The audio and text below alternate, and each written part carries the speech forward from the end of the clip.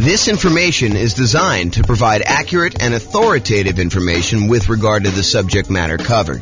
It is offered with the understanding that the presenters are not engaged in rendering legal, accounting, or other professional services. If legal advice or other expert advice is required, the services of a competent professional should be sought. Welcome to the Lancaster Real Estate Investing and Real Estate Financial Planning Podcast. Learn all about investing in real estate in Lancaster, California, with a combination of real estate financial planning and modeling with numbers specific to Lancaster, plus syndicated, more generalized recordings of live and pre-recorded real estate investing classes, not all of them specific to Lancaster. Be sure to stay tuned after the podcast for a message from our sponsors. Well, good morning and welcome, everyone. I am James Orr, and today we have a really crazy, cool class. This is the class where we talk about the classic discussion, the classic question of, is it better to put 20% down or to put 25% down when buying rental properties? Should I put 20% down? Should I put 25% down? Hey, I know that if I do 25% down, it's going to take me longer to save up that amount of down payment. So I'm going to be a little bit slower acquiring properties. But, putting 25% down, I do get a little bit of a bump to my interest rate. I do get a little bit better interest rate, and I'm borrowing less. So my overall cash flow will be better. But, does that really matter? How much does it matter? Is it going to be better for me to do 20% or 25%? That's what we're going to discuss in today's class. So let's jump right in. So what I did is, this is part of a new series I'm doing where I kind of compare these classic questions, these classic dilemmas of, should I do this or should I do that? The one we've done before this was, should I put 5% down as a nomad, buy a property, move in, live there for a year, and then convert it to a rental, put much less down, or should I forego that model and actually put 20% down? I think it's what I did the last class. And so we're going to go through a whole series of these of, should I do this or should I do that? And how much better is it? How much worse is it? Is it universally better? Is it better in all of the different cities that we model? Or is it only better in some cities? And is it just marginally better? Or is it like ridiculously better that you would be dumb to do the other strategy? So we're going to go over all that. So what I've basically been doing is this. I wrote this real estate financial planner software, and it allows me to go and do these financial modeling where we can go ahead and say, you could basically set up a program to run an investment strategy. So for example, we can set up a program that says, hey, this is how much money I make. This is how much I'm saving. This is how much I would need to be considered financially independent. This is what properties look like in my marketplace, and they kind of go up in value over time, and interest rates may change or may not change. There's all sorts of variables you put in there, but we're saving this amount of money. Buy a property every time I save up a certain amount for down payment, plus some reserves, plus some closing costs. And then as soon as I get enough to buy the next property, go ahead and buy that. And let me know when I reach financial independence, and let me know what my net worth is, and let me know all these different measures of risk so I can find out if a strategy is riskier than not. So I went and I do this. I can create these kind of models for any given set of assumptions. And so what I did is I created a list of 300 U.S. cities, the most populous 300 U.S. cities, and I put in their kind of like median home price and kind of rent for what you'd get on that type of property, and their tax rate and their kind of like their insurance rate, and so all these different assumptions about all these different cities. And I also set up so that it says, hey, if you're working in a city that has a higher cost of living, you probably earn a little bit more, which also means that you need to replace a little bit higher income in order to be considered financially independent. So even though you may make more in a certain city, you actually have to overcome that as a hurdle to be considered financially independent in that city as well. And so I did these models in 300 cities for somebody who is buying 20% down rentals and someone who's buying 25% down rentals. And so now we can kind of compare the aggregate data of all these and see universally or certain markets if it's better to put 20% down or 25% down. So that's what we're doing here.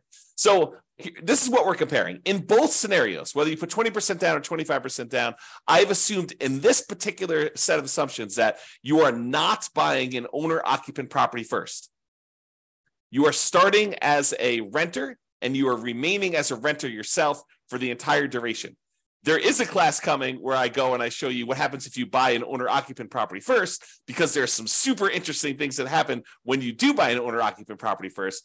For example, you eventually pay off that property, and the kind of thresholds you need in order to be considered financially independent drops, because you no longer need to have that much money in order to support a mortgage on the property you're living in. So how much you need in order to be considered financially independent could go down. You know, if you needed $10,000 a month to be financially independent to support a $2,000 a month mortgage or $3,000 a month mortgage, and if that mortgage gets paid off and you no longer have the principal and interest part of that payment, you may have taxes and insurance and all that other stuff, but the principal and interest part of it drops by $2,000. Well, you don't need $10,000 a month to be living on anymore.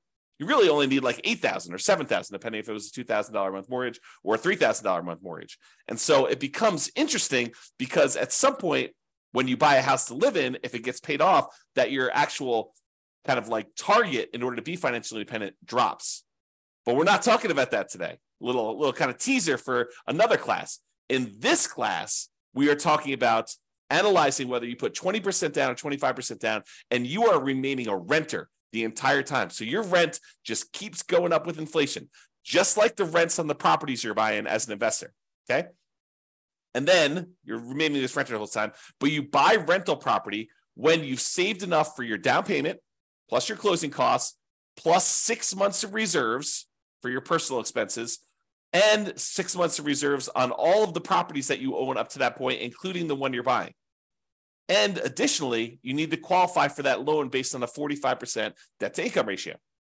So if you're buying properties that have negative cash flow, then that could hurt you moving forward of trying to qualify for the next property.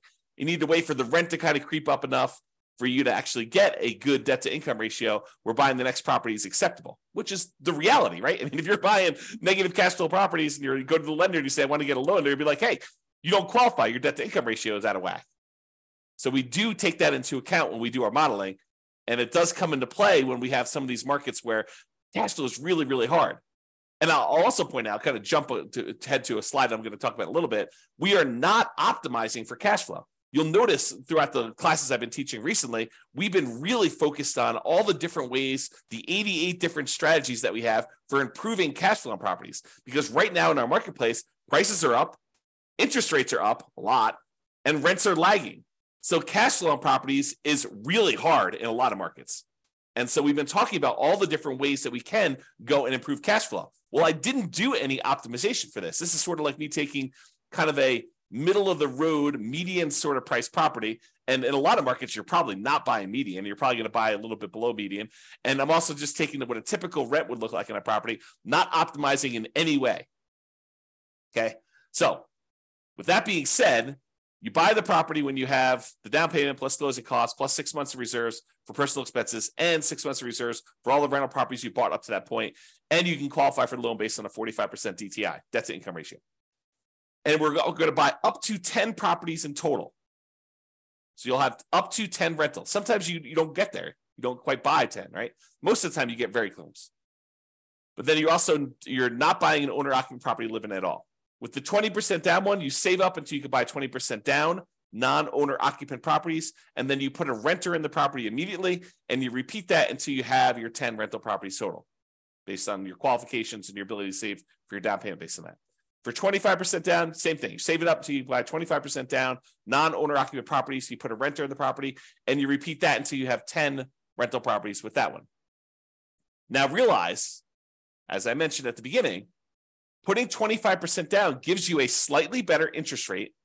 And because you're putting more down, it means you're borrowing less, which means your payment is lower.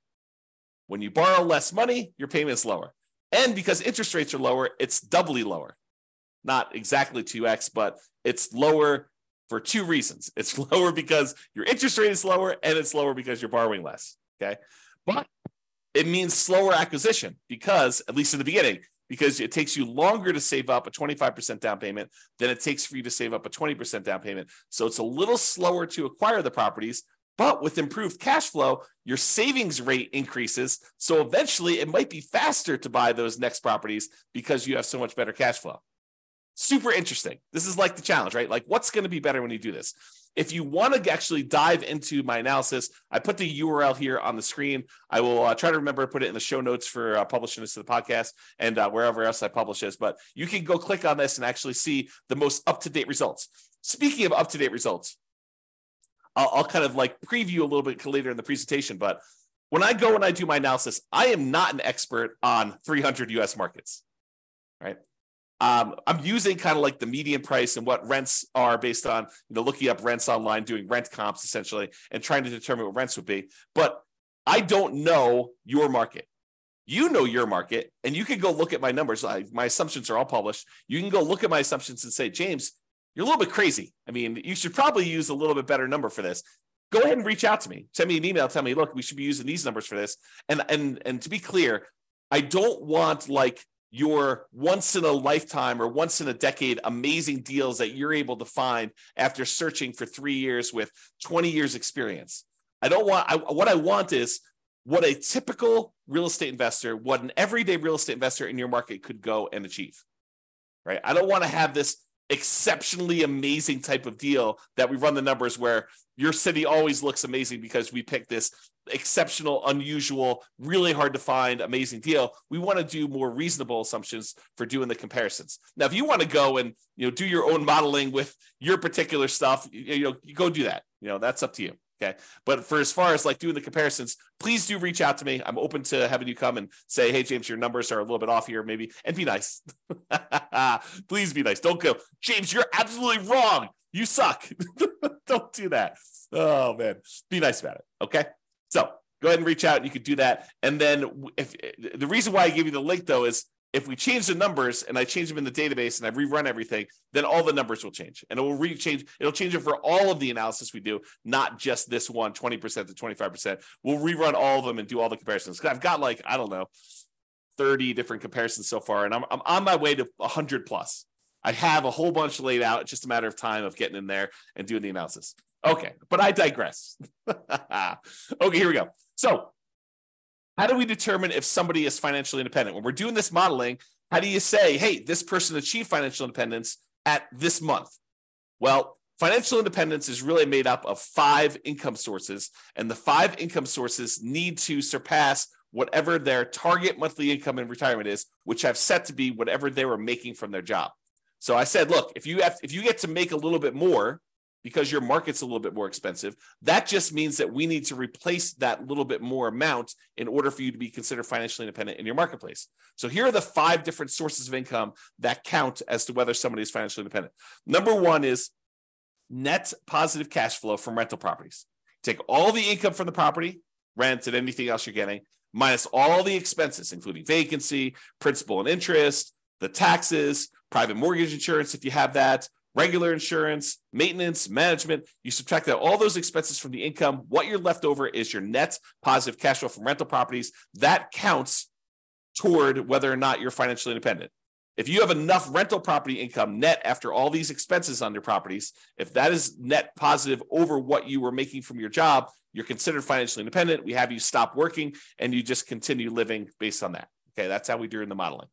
In addition to that net positive cash flow from rental properties, there's another source of income. There's 5. I'm going number 2. So you can take any money you have left over that is invested in stocks or bonds or loans as a lender, if you're making hard money loans or whatever it is, times whatever your yearly safe withdrawal rate. If you've heard of the kind of Trinity study or the 4% rule, we're basically taking any money you have invested outside of your rental properties times whatever your safe withdrawal rate, which we're going to assume to be 4% for all of these. And that gives you a number as well. So if you've bought your 10 rentals and now your money is sort of accumulating in your account and you get to $1 million, you'd have about $40,000 per year contributing to you being financially independent. Just using like an example. We do the actual math. It doesn't have to get to $1 million. We'll do it for $100. We'll do it for $10,000. We'll do it for $500,000. Any number you have, we'll multiply by your safe withdrawal rate, divide by the number of months in order to find out what your monthly income is, because we calculate it monthly, and we'll determine whether or not that contributes to being financially independent. So those 2 things, net positive cash flow and your invested assets times your safe withdrawal rate, plus these other 3 sources of passive income, which I did not model here because we just assume that they're not getting any, but it would be passive income from Social Security. You can model that. Any passive income from any annuities that you buy, the insurance product where you pay someone and they pay you a monthly or yearly stipend. or passive income from pensions if you have a pension with your job. So the two that we're primarily focused on are net positive cash flow from rentals and the invested assets times your safe withdrawal rate. We're going to ignore, for the sake of this particular discussion, pensions, Social Security, and annuities. All right, so here are my assumptions. Each city modeling uses their median home prices, approximately, and estimated rents for those properties. We did not apply any of the 88 strategies for improving cash flow. Job income does vary based on the city, so you can afford a property in that market. I didn't want you to go and say, hey, everybody makes $5,000 a month, and then you go try to buy a property in LA, and you're like, you never hit the 45% debt to income ratio because you can never qualify for that particular loan. So I've had to vary income based on the city so that you could actually buy properties in that city, okay? But we do consider that if you need to make a higher income in order to qualify for properties there, that you also need to overcome that income to be financially independent. So it sort of offsets in a weird sort of way. We start with just enough down payment to buy a 5% down owner-occupant property with closing costs. So we assume you start with 7% of the price of properties in your marketplace, which also changes depending on what market you are. This is true even though you're not buying an owner-occupant property, because we're going to do some comparisons later where you do buy one, and I wanted those to be starting at the same ground, like starting at the same level, where instead of, if you start today and say, look, you make $0, which I'll probably do as definitely an example, where you're starting from nothing and all you have is a savings rate, and maybe I start with different savings rate, I'm digressing. Okay. But basically here I'm saying, look, you're doing it so that you have a certain amount that you could buy an owner occupant at the start, because eventually I'm going to compare you doing owner occupant ones and see how much of a difference that makes. And I wanted them to be as close to apples as we possibly could. I also set a $10,000 minimum. So if you happen to be a market where 7% of the price of your properties, it works out to be less than $10,000, I do bump it up to $10,000. I don't even know if we ever hit that. What would need to be the property value in order for it to be less than $10,000? It had to be pretty low. It had to be like, sub 150. It's 150 times 7% is like $7,000 plus 35. So yeah, it needed to be less than 150,000. I don't know if there are any markets where the median is less than 150. I have to look that up. I don't know. See, this is an example of me not knowing. There you go. Case in point. All right. So interest rates. So for the non-owner occupant 20% down interest rate that I picked is 7%. And if interest rates change over time, I will go in there, adjust it, and rerun everything for all the cities. And there's no private mortgage insurance because you put at least 20% down. So there's no PMI, but you're putting 20% down, and the interest rate for the 20% down loan is 7%. The interest rate for the 25% down loan is 6.75. So it's a 0.25% improvement to get 25% down. And I will tell you, I think that's conservatively low. I think in most cases, the difference between a 20% down loan and a 25% down loan is greater than 0.25%. It's greater than a quarter point of interest rate. Okay. But that's what I did. I didn't want to give 25% down too much of an advantage, although maybe I should have. Maybe I should have done what reality was, but there you go. And I used to just model this out for 60 years. Because 60 years, even if you're 40 years old, that gets you to 100. If you're 20 years old, that gets you to when you're 80. But because some of these took more than 60 years to find out when they became financially independent, I just decided to extend everything to be 100 years. And I realized, James, I'm 50 years old. If someone listening, I'm 50 years old. There's no way I'm going to live to be 100 years old. So this running this 150 years, running to be when I be 150 doesn't make any sense. I get it. Even if you're 20 years old, running it for 100 years probably doesn't make sense for a lot of you. But I did it for 100 years just so you could see and so you can get a feel. For a lot of my measurements, I'm picking 40 years in the future as an arbitrary point. You can see all of my assumptions in detail. Just go to realestatefinancialplanner.com/model, MODEL, and you'll be able to see all the different modeling I'm doing and go to a specific city and see the drill down into the assumptions for your city and what you're doing and all the different variations I've done. That's all up there, at least for now. I may change it in the future, but as of right now, it's all open and available to everybody. All right, let's jump into financial independence. So when do they get to the point where all their passive income from the net rent, the net rental income, and also the invested assets times safe withdrawal rate, when does that exceed the amount that they were earning from their job? Well, if you put 20% down in 52 of the 305 cities, you achieve financial independence faster with 20% down. So about 1/6 of all the cities I ran, it was faster for you to put 20% down. However, in about 2/3 of the cities, 194 cities out of 305, it was faster for you to be financially independent if you put 25% down. Wait, what? So putting 25% down was actually faster in 2/3 of all the cities we tested than putting 20% down. And in 59 cities, it didn't matter. Didn't make a difference whether you put 20% down or 25% down. In fact, there were 25 cities where you never achieved financial independence, regardless of whether you put 20% down or 25% down in 100 years. Now, you may have a pretty significant net worth at that point, but your income from your real estate and the income coming from that safe withdrawal rate of any other invested assets never exceeded the job income that you had. But you could just go ahead and say, look, I'm going to stop working. I've got $3 million or $5 million or $10 million, whatever it is that you have there, and I'm just going to start depleting that. So you'll end up kind of losing your balance over time in some of those cases. Some of the cases you actually don't, you'd like run out of money. We'll show you those. Okay. So the key here is 194 cities, 2/3 of the time, it was better for you from a speed to financial independence perspective for you to put 25% down. So that's a win in most cases for 25% down. However, what's interesting is it's not universally true. So when you get in arguments with someone online, an online forum about it's always better to put 25% down, it is not. Or if you get in an argument with them, hey, it's always better to put 20% down. No, it is not always better. Sometimes it's better, sometimes it's not. And you got to go look at your city to find out what the deal is there. Okay? This is the distribution. In some examples, not today, in some examples, this is really an important chart to look at because you could visually see where the majority of the kind of cities are becoming financially independent. In this example, they're relatively similar. Yeah, sure. In some cases, the 25% down, there are a few more cities that achieve financial independence earlier. Yeah, that's happening here. But in some cases, it's faster to do 20%, faster to do 20% here, but you can kind of see that they're really relatively similar in shape. We'll find out later that they're not always like this. Sometimes it's like really skewed where one is much slower or one is much faster. But in this case, they're relatively similar. Okay, so what are we doing here? One of the questions we sometimes get is, James, is this a better strategy in more expensive markets or is this a better strategy in cheaper markets?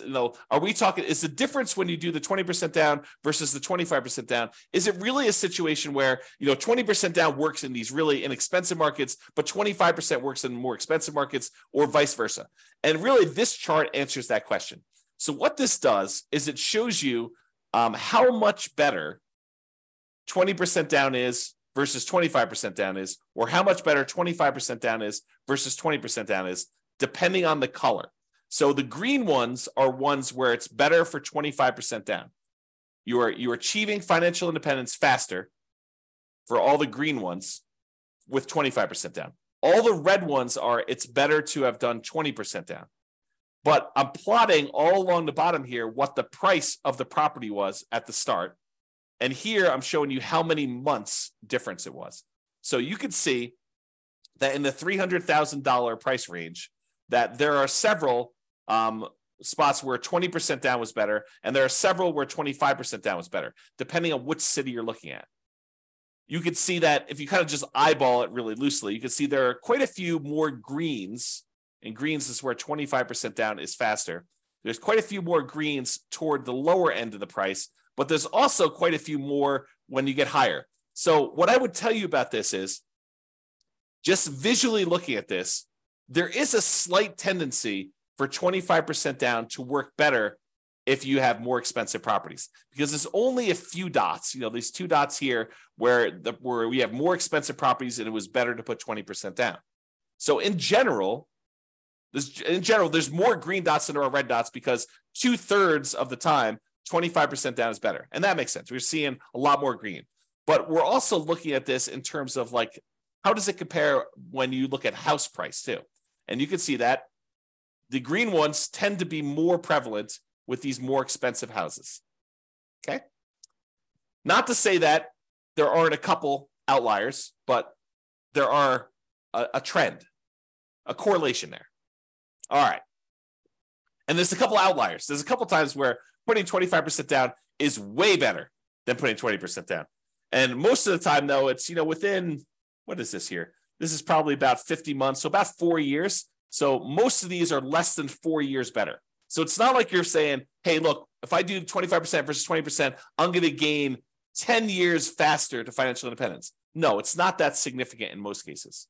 We're talking about relatively small numbers, a year or 2 here. Although, you think about this, if I could save you a year or 2 of working a job that you hate by helping you get to financial independence faster, that's pretty valuable. That's valuable information, right? Even a year or 2 or 3 years. Or in this case, we talked about being 4 years. I don't know, kind of interesting. All right. So we've talked about speed to financial independence, but speed to financial independence is only one way we can measure whether something is better or not, right? The other way we can measure if something's better or not is just pure dollars that you have, your net worth at certain periods of time. And so we're going to use net worth at year 40, and we're going to look at the net worth at year 40. Is it better, or do you have a higher net worth if you put 20% down or if you put 25% down at year 40, comparing net worth in these 300 US cities? In 8 of the cities, it doesn't matter. You end up with the same net worth, which is super fascinating because it's hard to be exactly even. Okay. But with 8 cities, it doesn't matter. Okay. It is faster. I'm sorry, not faster. It is higher net worth, better. You have more net worth at year 40 in 193 cities, about two-thirds, if you put 25% down. So not only is 25% down faster, but 25% down gives you a higher net worth in about 2/3 of the cities. And about 1/3 of the cities, 104 cities, it is actually a higher net worth to do that, which is crazy. So depending on what city you're in, it's better to put 20% down versus 25% down. Okay? It really depends on what city you're in. So it's not universally true that one is better than the other. But if you had to generalize, typically it's a little bit better to put 25% down. From both a speed perspective, where it's also about 2/3 faster, 2/3 of the cities are faster, and also from a net worth perspective, about 2/3 of the city have a higher net worth at month 40. Okay. All right. Same thing we did before. We talked about the difference in speed. Now we're doing the difference in net worth graphed against how high the property prices are. So are the more expensive properties performing better in terms of net worth than the less expensive properties? And so in this case, the red is 25% down is better. So in this case, the reds are appearing more frequently at the higher end prices. And so it is slightly better to put 25% down on these higher priced properties than it is to put 20% down in terms of net worth. Okay. Now down here, I wouldn't say one is better than the other because there's a bunch of each, but up here, it looks like there's only reds, which is, it's better from a net worth perspective to have 25% down as you get more expensive in your properties. And that sort of makes sense, right? A lot of the more expensive properties, they tend to have not as good cash flow. They're very expensive and the rents are a little bit lower. And because of that negative cash flow, it's better if you put more down because it means you have less negative cash flow or slightly positive cash flow, depending on what the exact situation is in that city. And so this sort of makes sense to me that if you put more down, you're likely to do a little bit better in those markets in terms of net worth. All right. All right. Ran out of money. This tends to be in expensive markets, which I'll show you here in a second. And we did not apply any of the 88 strategies to improve cash flow. But in some of these markets, you end up having so much negative cash flow that you end up running out of money. You're buying properties that are alligators and they're taking you down.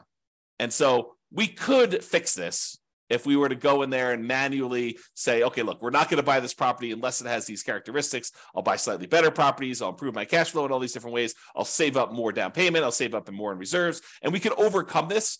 but realize that with the modeling we did, there were 11 cities that ran out of money out of 305.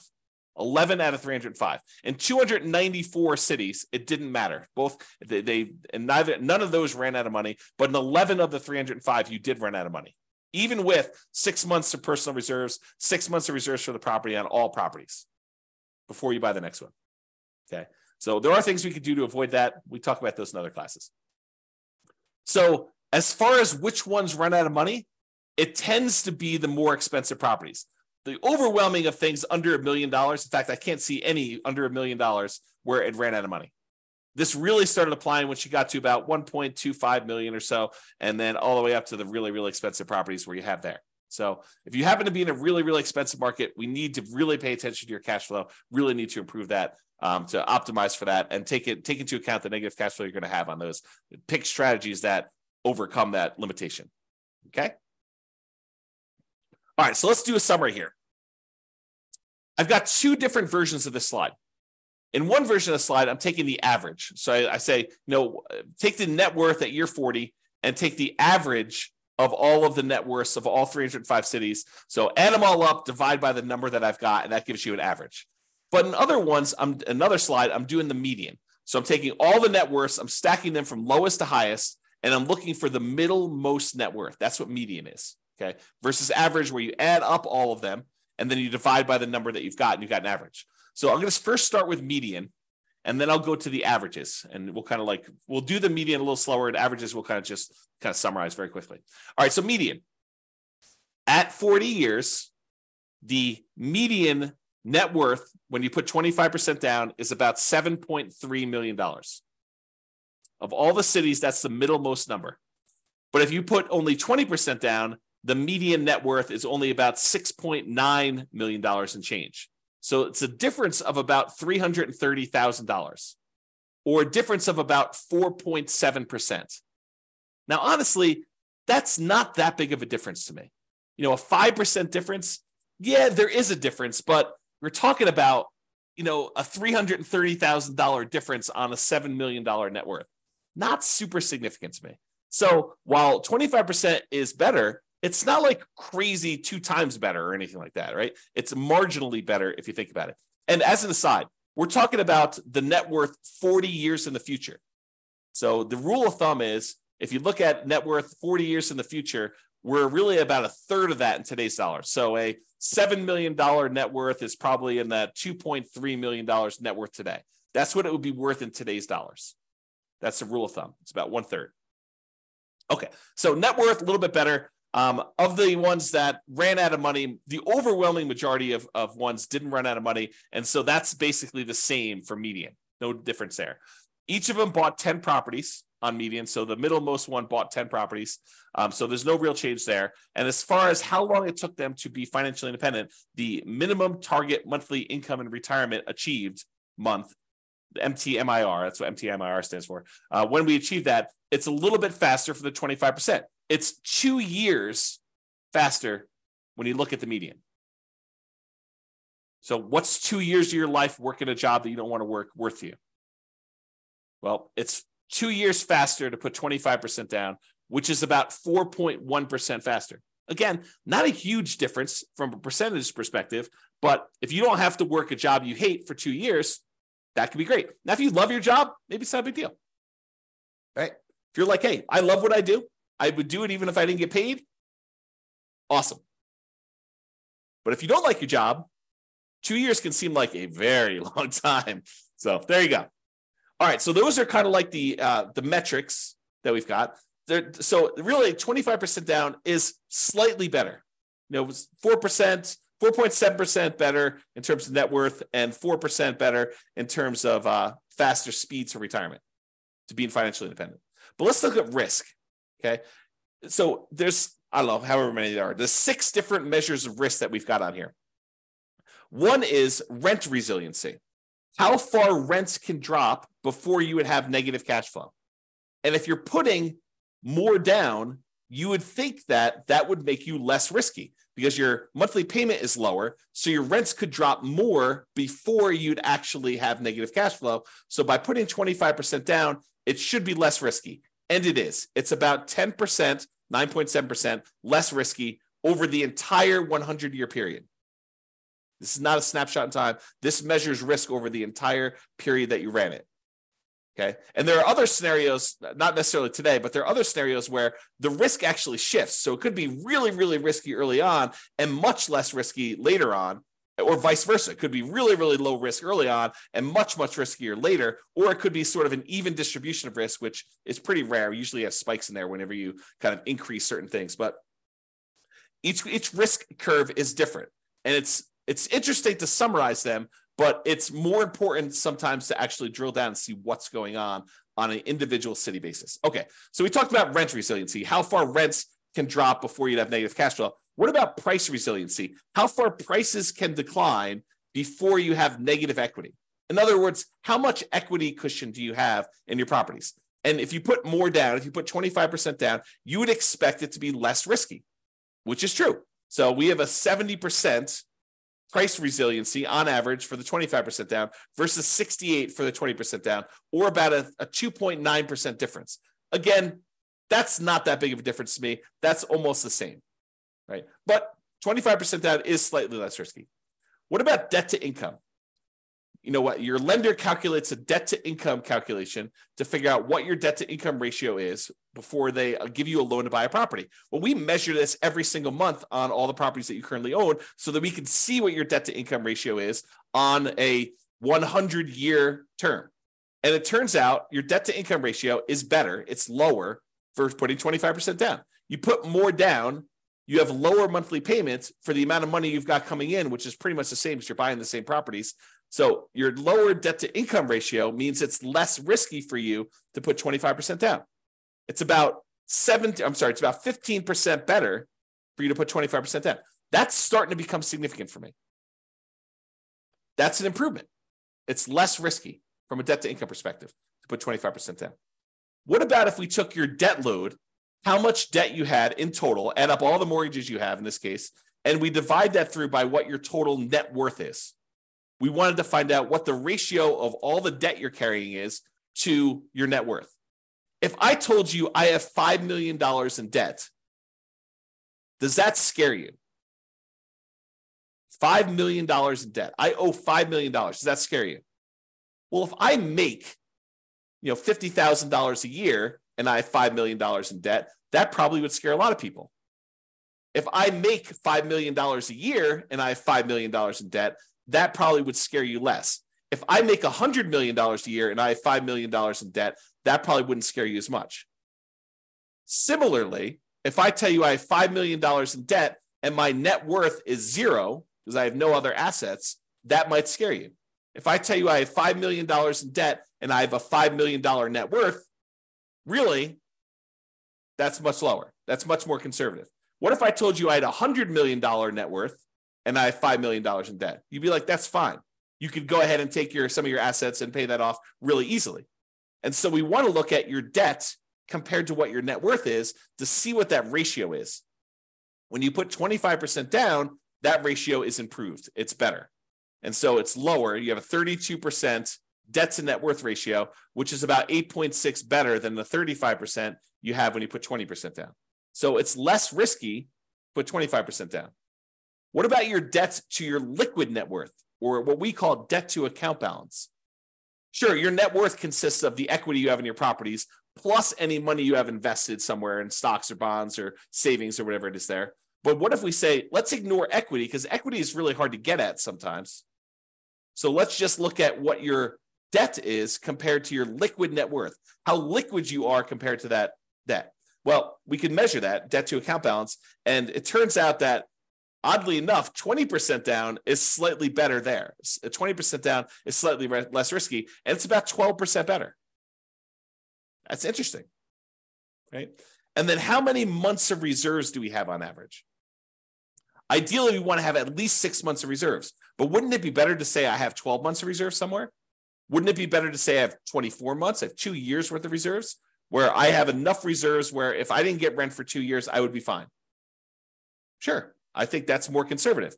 Well, the average number of months of reserves in these models is 676, which tends to be skewed by the really, really high numbers you have much later on in the modeling. And early on, you barely have that 6 months because that's the criteria for buying properties for a lot of cities. Okay. But it's about 8.7% better putting 25% down when we look at that measure of risk. So to summarize, all the green areas here are ones where 25% down is better. So it's better in net worth. It's better in faster speed to financial independence. It's better in at least 5 of the 6 measures of risk. And with some of these, they're relatively small differences. And some of these, they're starting to become a little bit more significant in terms of what percentage difference they are between putting 20% down. Okay. So that's all the medians, looking at the middlemost one for doing that. Okay. What about average? Well, with average, it's even more extreme.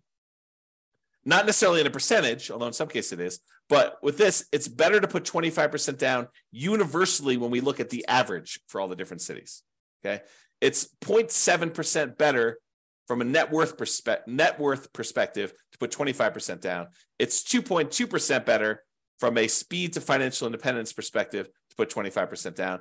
And then, it's much better for you to put, in the 10% range plus for several of these measures of risk when you're considering putting 25 or 20% down. So in general, it seems like 25% down is a little bit better. Not like all better. And it really matters which city you're in, honestly. Okay. Now remember, I've said this a couple times, you could apply the 88 strategies we have to improve cash flow to improve on these numbers. These are sort of like middle of the road numbers. We're basically using the median price property in the market and the rent we might be able to get on that property in that market. You could choose a better property and you probably would do better. And I do model some of these improvements. Like there are examples where I model and say, what if you could buy a property and get a 5% better price or 10% better rents or 10% better price? Or you get slightly better interest rates, or you buy down the interest rate. Like I'll do all these different models and I'll compare them so that you can see what impact that has. Okay. Now, again, this is my call to action for you. If you're an expert at your local market, I am not an expert at your local market. And if you want to help me improve my numbers for the local market, reach out via email and I can update the numbers in our database to rerun all the scenarios to your market. And we can improve this so that everybody gets the benefit of being able to see how this compares. Now, I'm not trying to show best case that only a small number of real estate investors could expect to achieve. I really want to use numbers that any real estate investor in your market could expect to achieve. Okay. All right. Now, something interesting that comes up to some people here, and kudos for you, a little plus for you if this applied to you. So you're realizing that, look, we're buying these non-owner occupant properties. We're not moving into these properties, right? So we're buying investment properties. What if you live in a market where your market conditions suck? The economics of you buying rental properties in your market are just not ideal. Could you go and say, I live in blank city, but I will go invest in another city where the economics are much better? Sure, you totally could do that. And there's no local market limitation because we're not even buying an owner-occupant property in this particular case. But you could go say, hey, I'm going to live in X city and buy in Y city. And I did not model it that way. So you could do a lot better than what I'm showing if you just picked a different city that had better economics. All right. So that's it. In our current market conditions, our current price, current interest rates, or current rents, as of March 22nd, 2023, that's when I'm recording this. So if you're wondering, like, where was this? When was this that was happening? In 300 plus US markets using less than ideal median price rent properties, putting 25% down is better in terms of net worth and speed to financial independence in general. But there are exceptions. The market does matter. In some markets, 20% down is faster, more profitable, and arguably better, which is why it's so hard to have this conversation. Generally, though, putting 25% down is less risky. There are probably exceptions to that too, though. It's best if you look closer at your specific market and apply as many of the 88 cash flow improving strategies as practically possible to improve on your implementation.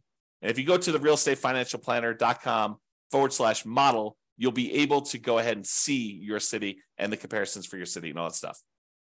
All right. That's all I got. This has been James Orr. I hope you enjoyed this. Hope you enjoyed these kind of like the theme of kind of comparing these, because I'm going to do more of them unless you tell me I hate them. But I'm going to do more of them because I find it fascinating to see, hey, should I prepay PMI or should I not pay PMI or should I hire a property manager? What's the impact of hiring a property manager? If I'm going to put 25% down, What is it? What's the difference in speed if I hire a property manager versus not hiring a property manager? Or what is the difference in speed if I decide to pay off my properties early? If I take extra cash flow and I use it to pay off that, what happens if I take my money and I save it up until I can pay off a property in full? Is that faster? Should I buy 10 properties, wait till I get to the point where all of the equity in those can pay off 4 of the 10, and I sell off 6 of them to pay off the 4? Is that faster? So I'll do all of these comparisons and I'll show you which one's better, by how much, and how that changes risk characteristics too. But as you can see, it takes a little while to go through the details of each one. So there's going to be about one a week is my plan as of right now, subject to change. That's all I got for you.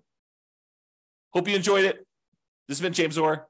Bye-bye for now. With home prices up, mortgage interest rates up, and rents up, but not quite enough to counteract the higher prices and interest rates, cash flow on rental properties in Lancaster is harder than ever. Book a call with the Real Estate Financial Planner to apply our proprietary 88 strategies to improve cash flow on your rentals. See the show notes for a link to schedule your call and improve your cash flow today.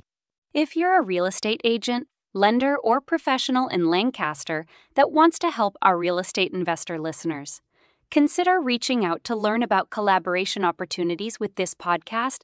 We'd love to add more value to our listeners by having you assist our investors buy, sell, and finance their real estate investments.